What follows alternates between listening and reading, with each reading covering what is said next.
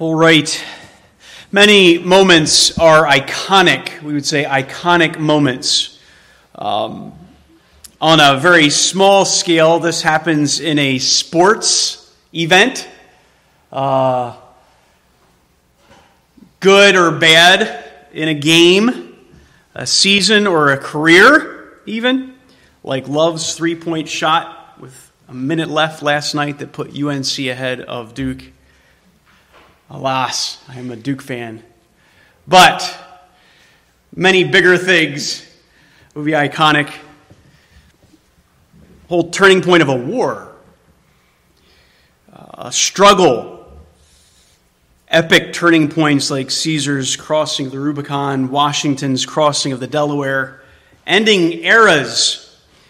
Words like Gorbachev, tear down that wall. Moments that memorialize a leader for generations to come. Assassinations of Lincoln, JFK, Martin Luther King. These are the type of events that kind of are pegs in at least our recent history to know what's kind of turning the river of time. Perhaps in your life, you would say, if you were to write my biography, this event would be a turning point. Things went really bad after that.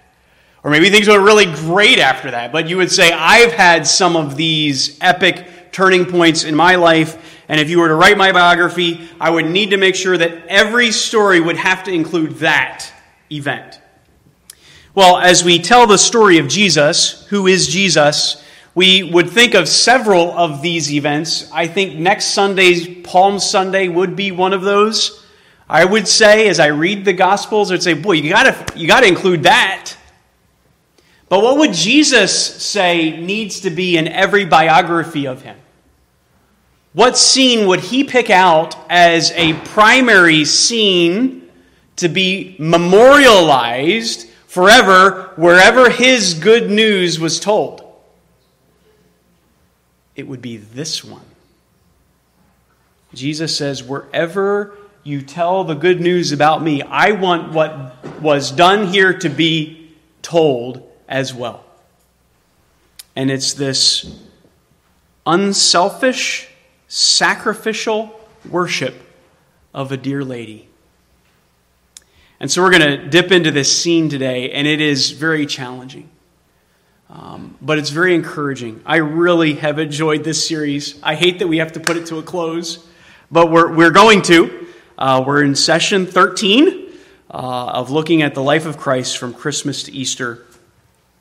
You see in your notes there, we have a whole page 7 of notes, and that's just kind of this review. We're not even going to get into that.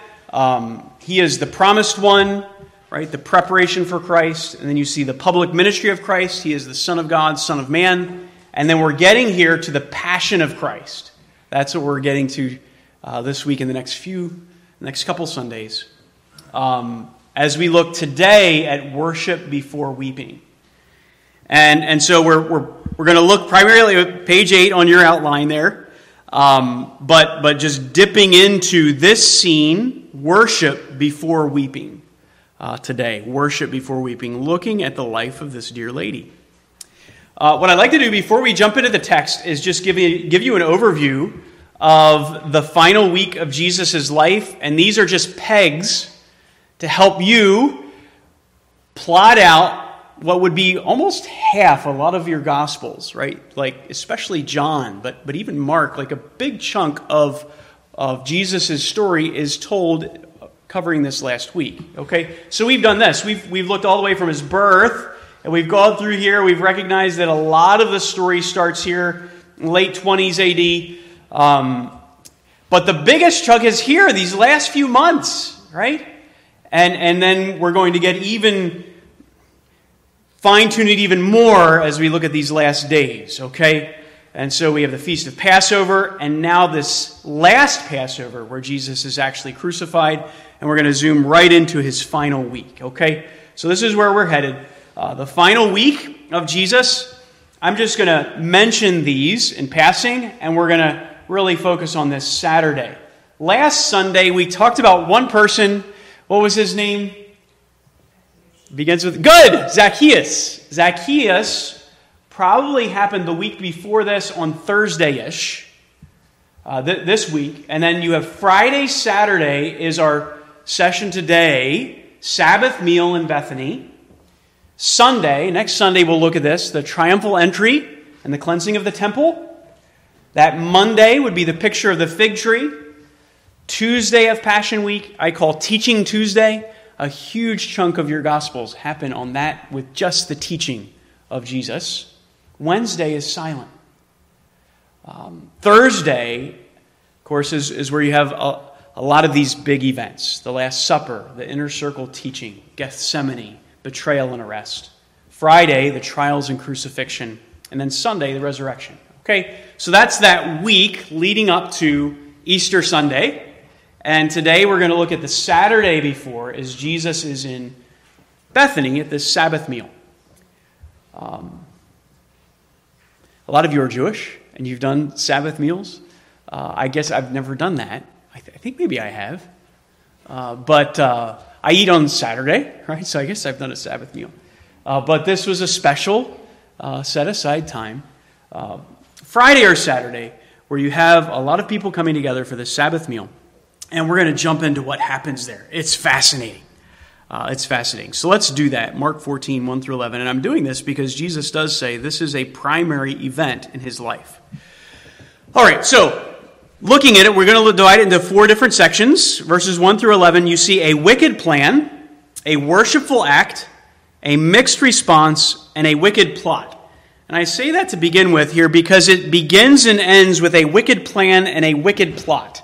A wicked plan and a wicked plot. And Mark is doing that on purpose because of the contrast to what's in the middle. What's in the sandwich there of the wickedness is so beautiful because it's worship. And so you have wickedness, worship, wickedness, and they're related as they're contrasted. Okay, and we'll look at that in just a minute. So let's start with this first wicked plan. I'm going to say this is a dark cloud rising. Now, the Passover and unleavened bread were 2 days away. And the chief priests and the scribes were seeking how to seize him, Jesus, by stealth and kill him. For they were saying, not during the festival, otherwise there might be a riot of the people. Wow. Okay, so he's giving us, at the front bookend, something that's happening in Jerusalem. Then he's going to go to Bethany, and he's going to tell us about a scene that had happened in Bethany. And he's going to end in verses 10 and 11. He's going to tell us about another scene that happened in Jerusalem with Judas. Okay, this is the first one, this dark cloud rising. He's going to describe something that's happening as people plot to put Jesus to death. All right, this Passover and unleavened bread, this would be the feast, the normal feast of the Passover meal, commemorating the death angel passing over as the children of Israel brought out of Egypt. And that bringing out of Egypt would be the feast of unleavened bread, but often symbolically put together as one feast. So this Passover, feast of unleavened bread. During this time, it's interesting, the Jewish community would be taking all of the what out of their home? All the leaven. Taking all the leaven out of the home. One commentator remarks how ironic that the Jewish leaders here are meeting together to rid Israel of her Messiah, while Israel herself is ridding all the leaven out of her home. So who is this? The chief priests and the scribes. These chief priests would be more of the Sadducees side of things of the Sanhedrin, this organized Senate body. The ones who have the authority, the power. And then the scribes would be more the Pharisee side of things. But they were the seating group that made these huge decisions. It's like the Democrats and Republicans always vying for power. They're always fighting, but here they've come together against one common enemy. And that is Jesus, this rabbi. They've already decided to kill Jesus. That happened after Lazarus was raised from the dead. They, as a body, decided to put Jesus to death. But Mark is stating something interesting here. He's saying that the scribes and Pharisees were doing what? seeking how to seize him by stealth and kill him. You see, this is the issue. Jesus has become extremely popular. And so it's not just, okay, we're going to put him to death. How are we going to do this? How is this going to happen? Well, we need to be tricky. We need to use stealth. We need to be deceptive. We need to seize him. And then we can kill him. Because this is the problem. Verse 2. We can't do this like right at the height of the festival, right? Well, everybody's watching. Because there might be a what? A riot among the people. This is how popular Jesus had become at this point as he's coming to Jerusalem. The common person is accepting him as Messiah. They don't know everything about him, but they are very fearful. And this is the thought behind some of the Jewish leaders are saying, I believe this is Messiah. I just can't stand up to everybody else. Some of these Jewish leaders are saying, we don't know, but he's definitely causing so much trouble that we've got to put him down, or Rome is going to come and quell this earthquake that's happening. And so it'd be better for one to die for all the people. Right? And so it's almost like an altruistic, we need to kill him to save Israel. But there's also jealousy. There's the desire to be in power. And so they're desiring to seize him by stealth. I think this is important for us to understand here, that Jesus could have taken the government upon his shoulder at this point. He could have taken the common person and used this riot to overthrow Rome. Right? The night that he's arrested, he is going to say, I am. He's going to say Yahweh. He's going to say Ego Eimi, and the soldiers are going to fall as dead men. Okay, he could do that, and every opposition would just fall. This is our Lord. Right? I don't like this idea that Jesus, it's called postponed kingdom theory, right? And maybe you've heard of this, maybe you haven't, but the idea that Jesus really wanted to come and establish the kingdom, but Jewish people didn't want him to, and so he had to plan B, die on the cross. It's ridiculous. The Father and the Son and the Spirit planned our redemption, and if the Son wanted to receive the kingdom at that point, he could have.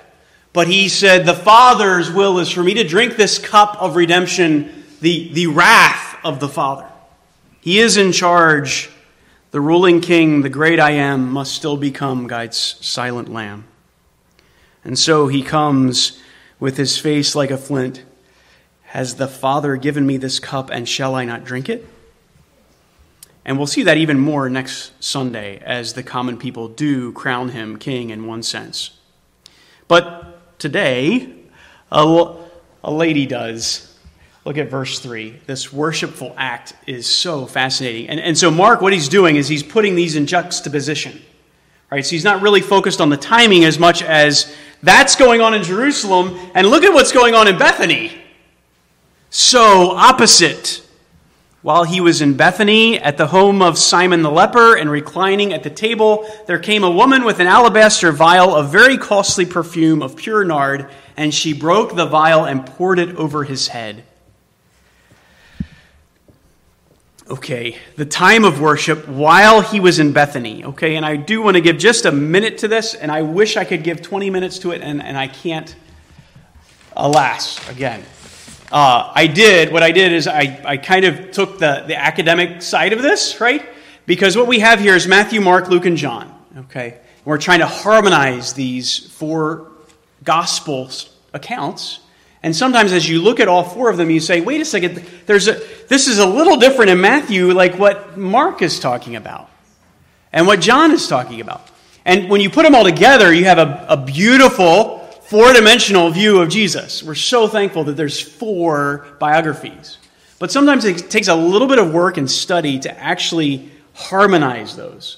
Okay? And so what I did is I harmonized these four for you and answered the questions. This I also included in the weekly email with the questions and answers. But It is a little difficult to sort through between Mark here and John when this happened. All right, so I'm saying it happened Saturday before the triumphal entry, even though verses 1 and 2 there, he's talking about probably Tuesday. But he's saying not necessarily that this happened then, but the plot against Jesus happened on Tuesday. And then verse 3, he comes up with this different time, while he was in Bethany. And as we'll see, Mark's main idea is not really hashing out each day, but he's showing you what's going on. Okay, this is going to be so clear as we continue on. Okay, so keep up. Okay, so the time of worship is while Jesus is in Bethany, and we would place that around Saturday, Friday night or Saturday, the Sabbath meal. The place of worship is in Bethany. While he was in Bethany, this spot that was just a couple miles east of Jerusalem. We talked about Jesus at Jericho last week as he ministers, and you find Zacchaeus. Well, as he continues on that road, just a couple of miles before you get to Jerusalem is this little town of Bethany. And it would be overwhelmed with pilgrims coming up to the feast of Passover. Some accounts up to 200,000 more people, but at least tens of thousands of people. And so all these little communities surrounding the big city, Jerusalem, would be overwhelmed with people. And so Jesus is in Bethany. He probably spent the night here, several of the nights of Passion Week, and he would go back and forth to Jerusalem from Bethany. This would be just on the other side of the Mount of Olives.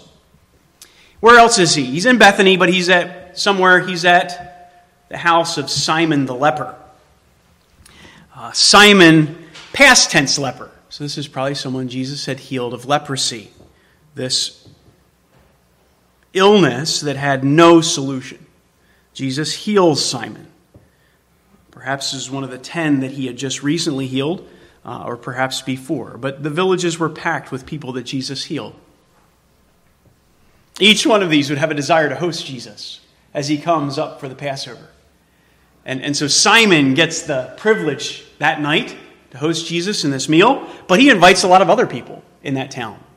Another person in that town would be Lazarus, who is really causing a stir. In fact, John tells us that this ruling body of Jewish Sanhedrin is trying to think about putting Lazarus to death too, because he is a picture of Jesus' power over death. And so Jesus is in Bethany. He's at the house of Simon the leper, but we also find a few others there at least, but I see a packed room. But he's also doing what? Where is he? He's in Bethany. He's at the house of Simon the leper, and he is reclining at the table. Reclining at the table. And so what you would often have are these U-shaped tables like this, and like this, with this kind of path in the middle. And people would be all around the outside, laying down on their elbow, eating for hours. And then people would bring food in the middle of the table, but their feet would be off to the side. And so in the last Seder, we see John laying back on Jesus' chest. This is why, because they're all around sitting like that. Okay, so Jesus is reclining at the table. His feet are out there. And according to custom, mainly be men at that table, and ladies would be serving. Sorry, ladies, that's just the culture of the day, okay? But this is what Jesus is. Just wait, all right? And then there's this act of worship. A slave would wash the feet, right? And so just a few nights later, the disciples are going to argue, I'm not going to wash these guys' feet. I'm not going to wash these guys' feet. I'm not a servant. I'm like number one, number two. I'm the general in this army. I'm not going to be the servant. We have this amazing, amazing example of this dear lady. There came a woman with an alabaster vial of very costly perfume of pure nard, and she broke the vial and poured it over his head. John tells us that she actually pours it on his feet and starts to wash his feet with her hair. She becomes a rag. She doesn't just become a servant, she becomes the rag to wash Jesus' feet. What an example. This amazing act of worship, the cost, very expensive perfume, as we'll see, 300 days' wage of a common laborer. So we're talking $30,000, $40,000 in their economy. And she's just breaking it. This is a very wealthy family, very wealthy lady, and she is breaking it all as an example, an act of worship. The breaking of the vial means there's no going back. She's not just putting a little bit. Oh, wow, this is like the whole area would be just reeking of sacrifice, flesh burning, right? This close to Jerusalem even. And now this little town of Bethany just, whoa, it's just a small village, fills up with this sweet smell of pure nard. I don't see nard on the fine fragrance aisle. It sounds a little odd, but this would be from a spice from India. The most precious and expensive of spices. And Mary takes this alabaster vial, that would be a translucent rock in which that was kept, and she breaks it. The significance there, though, is important. She's anointing a king for burial. She's signifying that Jesus is king. But he goes on to describe that he is not just king, but he is a king who's coming to die and be buried. And if I could just zoom out a little bit, we do recognize that there's probably even something more significant, deeper here, that as you read Matthew, Mark, and Luke, and John's account of this activity, this happened before in Luke, at the very beginning of Jesus' ministry, with a prostitute. And she did the same thing. And so either one of two things is going on. Either that was Mary, who had since followed Jesus and repented of her sin, and she's doing this a second time, or Mary is identifying with that lady. And I think that's what's going on. Just like everybody saw this prostitute come into the Pharisees' house that would look down on anyone who had a sinful lifestyle, and Jesus looks at her and he says, "Your sins are forgiven." He doesn't condemn her, he forgives her. That's authority. And so Mary grabs on to that idea, and in the last meals, she knows Jesus is about to die. And she says, "I am that sinner, and I need forgiveness, and I am going to do a same act of worship in asking for forgiveness, believing that Jesus will die and be buried." We don't know how much she knew, but we do know she was probably the only one of the only people who knew what was going on. She's been sitting at Jesus' feet, and now she's anointing him for burial. Well, look at the response. This is horrible. A mixed response. There's a rebuke. Verse 4 and 5, some were indignantly angry, remarking to one another, "Why has she wasted this perfume?" Just wasted it. All right, so you see this, I don't know, when your family gets together, maybe you have, our family's kind of chill, but maybe you have a lot of bubbling and people get mad at each other. I don't know. But that's what's going on here. There's some diciness. They're like, "What are you doing, Mary?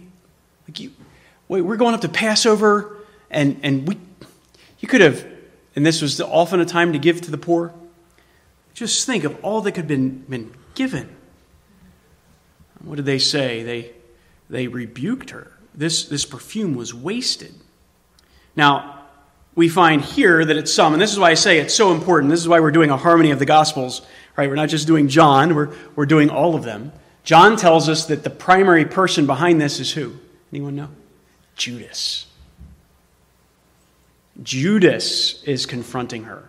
And others, but especially Judas. And he's saying, "Oh boy, this could have given a lot of money. $40,000. That would be great." But we find out Judas's real motive in the Gospel of John. Now, he said this not because he was concerned about the poor, but because he was a thief. And as he had the money box, he used to pilfer what was put into that. Wow! Judas is wanting to rob Mary of her life savings so that he can live off of that. This is one of Jesus' 12 followers. His intimate followers. No one suspected Judas. And so they confront her. They were scolding her. Oh, I love that Jesus stands up. What is Jesus' response? Oh, he really lets us have it. Let her alone. Why do you bother her? She's done a good deed to me. What did she do? She did a good deed. Why? Because just leave her alone, because she did this for my burial. And this is so interesting. As we see here in several cases, the person you wouldn't expect is more tuned in than everyone else. A little bit later, Thomas the doubter is going to see Jesus and he's going to declare him as God. And in each case, Jesus accepts the worship. But it comes from the person that you wouldn't expect. And here is Talmudim sitting there railing on her. And here is Mary standing up to them and saying, no, Jesus is about to die and be buried. I need to prepare him for burial because I might not be able to at that point. Mary knows what's going on. And probably is, in one sense, the first Christian. Because she's saying, I know you're going to die, and I still follow you as king because you're going to sort that out. You must have power over death. Just like Abraham believed Isaac would be raised, she's somehow seeing in faith, this is going to work out. I know you are still Messiah. You're still king. I still bow to you. Amazing testimony of faith. The poor you always have with you. Whenever you wish, you can do good to them, but you do not always have me. She has done what she could. And the idea there is she's like whatever she could do, she did it. It's almost like this is everything she had, and she's put it together to anoint my body before the burial. Jesus has repeatedly, and we could do this, repeatedly talked to the disciples about this, and they're still clueless. And yet Mary is clued in. And so what does she get? This amazing commendation. This commendation in verse 9. Truly I say to you, wherever the gospel is preached in the whole world, what this woman has done will be spoken of in memory of her. Here we are, across the world, and we are talking about Mary and her act of sacrifice. 1,900 and whatever years later. Jesus says what she has done will be spoken of him. And now all around the world, the gospel is being translated into every language. And in these gospels is this account. A momentous occasion. Jesus says, I want everyone to know what's going on here. We have a believer, a worshiper, who is bowing to me as king. There is nothing sensual about this at all. It is inappropriate for her with her hair. But what she is saying is, you are my king and I am a rag. Right? And now he's going to juxtapose or contrast that with Mary with this. Look at the wicked plot, verses 10 and 11. Then Judas Iscariot, who was one of the 12, went off to the chief priests in order to betray him to them. They were glad when they heard this, promising to give him money. I didn't get the money from Mary. I need the money. And so he's going to get it with Jesus' blood. Can't get his cut from Mary. He'll take it from the price of the Lamb of God. And for that decision, he will eternally be punished from the presence of the Lamb. This is an amazing thing what Mark's doing here. Of course, the Holy Spirit is writing this out, but you see what he's doing. Verse 1 and 2, how are we going to do this? How are we going to know about Jesus' intimate schedule so that we can plan a time where he's not around people. How are we going to do this? We want to kill him, but how? It's going to happen because this lady's going to give him $40,000 and just waste it in front of everybody. And that's going to make one of those intimate followers so angry that he's done. And he's ready to combine forces and provide a plot where they will be alone at dark in the night. That's what's going on here. That's what Mark is saying. How are we going to do it? We're going to get Judas. The trusted Judas. We need to find in Mary this amazing example. We need to learn to worship the Lamb. Mary follows the cue of this lady and identifies with her as the one that needs forgiveness. And we all need to be in that same spot. I am a dirty rag, worthless, without the forgiving grace of Jesus. Lord, I'm an alabaster vial. I take up my cross, I break my life, and I follow you. This is given worship, true worship. I pour out my life to you, Lord, giving our resources, our time, our energies as a reflection of our heart.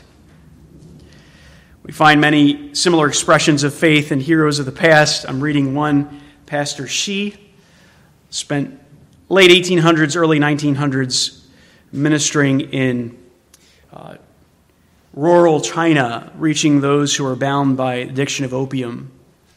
He would go into a city. He himself actually was saved, being chained to opium for many years. Got saved, and that broke it.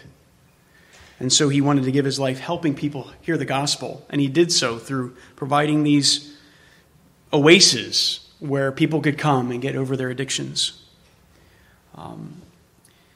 Many came to know Christ through his ministry. But this ministry kept growing and growing and growing. And he wanted this city and this city and this city. And he was praying to reach a new city. Every morning at family worship, he remembered Ho Chow and prayer. He had no means, no workers to provide help to reach out to this new city. Mrs. Shi asked what they could do. He said, well, we can't take care of it. It's too costly. No money in hand. How much would be needed? $30,000 in cash. That's a large sum. She went her way. She would have had that earlier in life. They were very wealthy, but they had given of themselves to this work so much that they didn't have anything left. She keeps praying. He keeps praying. Next morning, she prayed again for Ho Chow. She came up and said, I think the Lord has answered our prayers. Put a little parcel in front of him. She lifted up and saw that inside there was a complete set of all the jewelry a Chinese woman values most, the gold, silver rings, bracelet, hairpins, earrings, and other ornaments from her husband's wedding gift. With tear-dimmed eyes, he looked at his wife, understanding now her change in appearance. The adornments of a married woman in her position were all gone. No rings, no silver hairpins. She said, I can do without these. Let this city have the gospel. And so we find similar acts of sacrifice from Mary, from Mrs. Shi. But really, these are not unusual. They show us the way of the cross. Jesus says, take up your cross and follow me. All of us leave all. All of us break the vial of all of our wishes and desires at Jesus' feet and say, no longer my way, Lord. No longer my plans. I break all that. And I let you do whatever you want with me. This is Christianity. This is not something unusual. This is everyone who will come to Jesus must take up their cross and follow him. This is not, Christianity is not, well, let me see if the glass slipper fits. And then all of a sudden the prince is going to take care of all of my wishes the rest of my life. And that's what Jesus is. Jesus is not Santa Claus. He is the King of Kings, and we bow to him and we say, I'm a rag, forgive me and use me if you can. That's what's going on. And so we follow Mary's footprints as we read. Jesus says, if anyone wishes to come after me, he must deny himself, take up his cross, and follow me. For whoever wishes to save his life will lose it, but whoever loses his life for my sake will find it. What will it profit a man if he gains the whole world and forfeits his soul? And so we find here really just a purpose for life. This is our purpose. It's not a fairy tale. It gives us deeper meaning than just clocking in and clocking out. It's not the Easter Bunny or Santa Claus. This is the King of Kings. He's an eternal person who is one with the Father, the Son, and the Spirit. They have made all things and they demand our worship and praise. Paul puts it this way, I have been crucified with Christ. It's no longer I who live, but Christ lives in me. Life which I live in the flesh, I live by the faith of the Son of God, who loved me and gave himself up for me. And so as we look at his gift to us, my job, my income, my relationships, my time, my abilities are now for him. And so that's the application here of this story. This is the preaching of this story. Christ is king of my time. And sometimes these are taught in such a way that we misunderstand them. Right? We think of the Lord's Day. Well, Sunday is the Lord's Day. No, there's a teaching in the Bible, there's a good day of rest, it's the Lord's Day, but you know what? Every second is the Lord's. When we bow to Jesus, we're no longer our own. We're bought with a price, so I'm his bondslave, and every second is his second. That's Christianity. That's where Mary is leading us. It's the way of the cross. My time is not my own. I'm not deciding what to do with my time. I'm wondering what Christ wants me to do with his time. Christ is king of my vocation. It's not just a pastor or missionary who has a vocation dedicated to God. Every bush is a burning bush. All ground is holy ground. Whether I'm working with a crowbar, my hands, my feet, I'm washing cars. Everything is 5 loaves and 2 fish given to him, saying, Lord, my job is for you. No matter what your occupation is, it's dedicated to God. Whether I'm a politician or a meter reader, devoted to God. Maybe not the meter readers. No, all of them. All of us.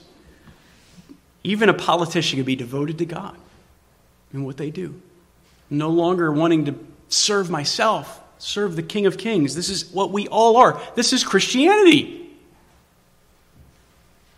Christ is king of my relationships. It's not just outreach on Wednesdays or Sundays or Thursdays for an hour. No, my life is about promoting his name. My relationships are about reaching out all the time. And so we don't slam sinners for being sinners. We befriend sinners and say, look, I'm just a rag. I'm nothing. But I found someone who changed me and saved me and forgave me. We don't look down on people. We encourage them to look up to Jesus, the only way out of a life that's dominated by sinfulness, which is just selfishness, which is what we're born following. Christ is king of my income. And so, yes, right, there's this principle of 10%, and this is a good principle, but this is not Christianity. Christianity is, it's all his. Everything is his. And I say, Lord, how can I steward your resources of what you've given me? What do you want? Where do you want me to give it? I direct? Wherever you direct, I direct it. If anyone wishes to come after me, he must deny himself. It's the way of the cross. And if you've done this, if this is your heart, then you're with Mary. You're following Jesus. You have an eternal, beautiful relationship with the King of Kings. You will never die. Eternal life. You're a part of a Christian community. You're leaving all and following with others. And you're finding joy in that. You know what brings a whole lot of unjoy, sadness? Living for yourself. Living for a political party.